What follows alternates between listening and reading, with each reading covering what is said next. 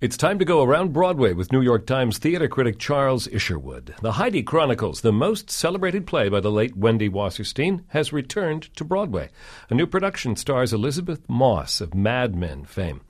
The play tackles issues of how women navigate a career and motherhood together.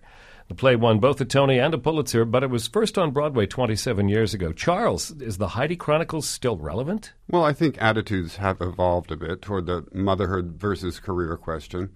But still, you see a lot of best-selling books dealing with these very issues.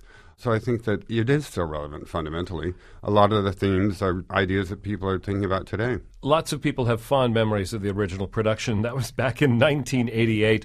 Comedy tends to spoil a little quicker than drama, and the Heidi Chronicles has a lot of comedy in it. So does the play itself hold up still? I think most of it does. The first half of the play takes place in the 60s and 70s. So even in 1988, it was retrospective. I think some jokes may not land with people, say, under 40, who don't know who Burt Lance is, for instance. I couldn't quite remember it. But I think a lot of the comedy really still holds up. The star of this production is Elisabeth Moss, best known for being Peggy Olson, the secretary turned copywriter on Mad Men. What does she bring to the role of Heidi? For one thing, Heidi starts out at age 18 and ages to 40. And Elisabeth Moss can convincingly play both those poles. Also, she brings sort of an innocence with an intelligence that I think is very interesting. This new Heidi Chronicles is directed by Pam MacKinnon, so tell us a little bit about the production and how she's put it together. Well, it's very smooth. I don't remember the specifics of the 1988 production that well. This one is very fluid. It's an episodic story, so it has to have a certain amount of momentum, and I think she keeps that going. Bryce, Pinkham, and Jason Biggs are the men in and out of Heidi's life. How do they stand out in the cast? And perhaps there are others, too.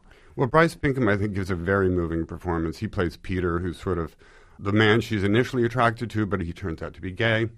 Jason Biggs plays Scoop, who's sort of the man that got away. He basically decides he doesn't want a woman as intelligent as Heidi for a wife. Ouch. And actually, I have to give a shout-out to Tracy Chima, who is very hilarious in supporting roles. The Heidi Chronicles can be seen at the Music Box Theater, and we go around Broadway with New York Times theater critic Charles Isherwood each week at this time on WQXR. WQXR is supported by Manhattan Theater Club, presenting Steppenwolf's production of Airline Highway, written by Pulitzer Prize finalist Lisa D'Amour and directed by Tony winner Joe Mantello. This New Orleans set play is an ode to the outcasts who make life more interesting. The Chicago Tribune calls it an excellent piece of writing from a compelling new voice in American theater.